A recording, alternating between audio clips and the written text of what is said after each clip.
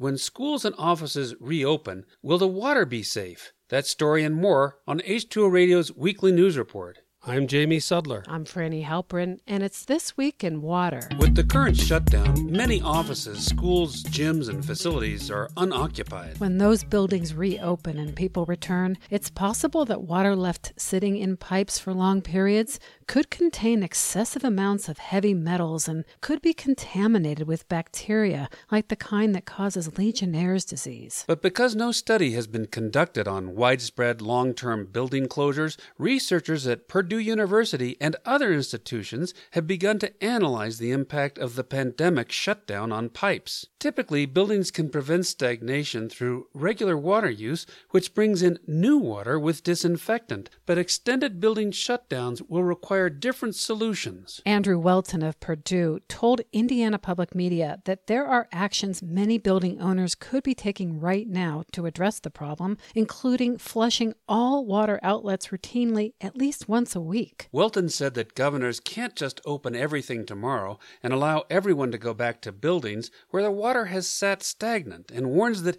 there needs to be planning at state levels to address the risk. Much of the West is suffering from what's being called a megadrought, something that's not occurred for about 500 years. The term megadrought has no strict scientific definition, but most studies classify them as dry periods lasting a couple of decades at least. Scientists at Columbia University looked at a 9-state area in northern Mexico, analyzing tree ring data that showed there's only been a handful of extreme megadroughts, with the latest happening now. And the research shows this current mega drought, going on since about 2000 with a brief respite last year, is the first one ever to be influenced by human-caused climate change. Before this one, the last mega drought occurred in the 1500s. The long dry periods of the past were brought on by natural climatic fluctuations, such as shifts in temperature of the Pacific Ocean. And the situation continues. Last week, the U.S. Drought Monitor indicated that regions of the West are in severe conditions, including parts of California, Washington, Oregon, and the Four Corners region. Droughts aren't the only climate problem facing the U.S., of course. New research is warning about flooding along coastal regions of the country, saying that by the turn of the century, some areas could see inundation on a daily basis, comparable to what currently happens only about once every 50 years. Researchers looked at historical records of sea level fluctuations from 200 tidal gauges around U.S. coastlines. Their conclusions showed an expected rise in sea level of about 3 feet by 2100, but flooding events could come much sooner. The study found that the odds of extreme flooding will double every 5 years starting in 2025 in most coastal locations if business as usual carbon emissions continue.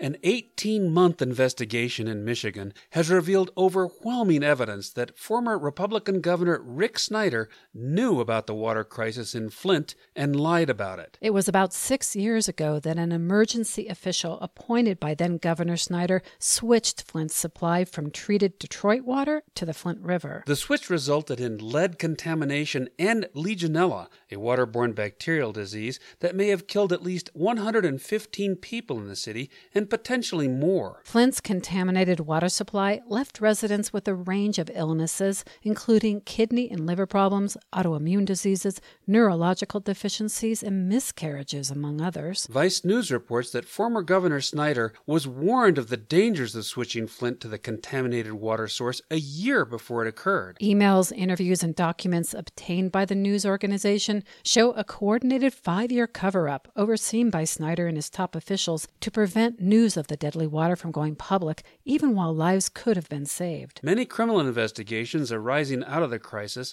are still pending, but it is possible the statute of limitations for filing charges may run out next week.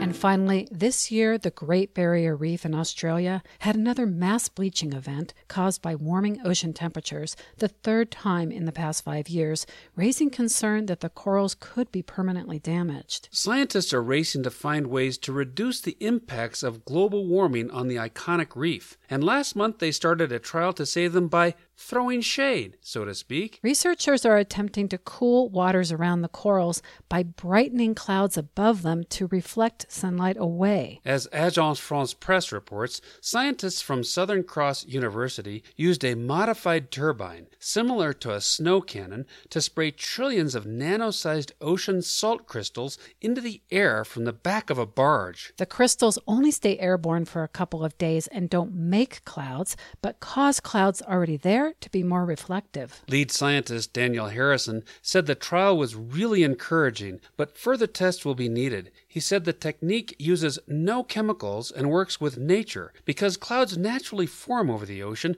when moisture gathers around salt crystals that are stirred up by winds. To have a significant impact on the reef, a full-scale experiment would need to be 10 times larger and involve the use of several turbines. The technology is not meant to be a fix, however. Harrison says it's only buying time and that we urgently need to reduce greenhouse gas emissions. And for those of you who want to help protect the world's corals without leaving home, NASA has created a new video game you can download to your phone or laptop. In NemoNet, players virtually travel the oceans using images taken from real expeditions to identify and classify corals they encounter. Playing the game will help scientists map coral reefs all around the planet, which could boost conservation efforts. That's it for This Week in Water. We'll see you next time.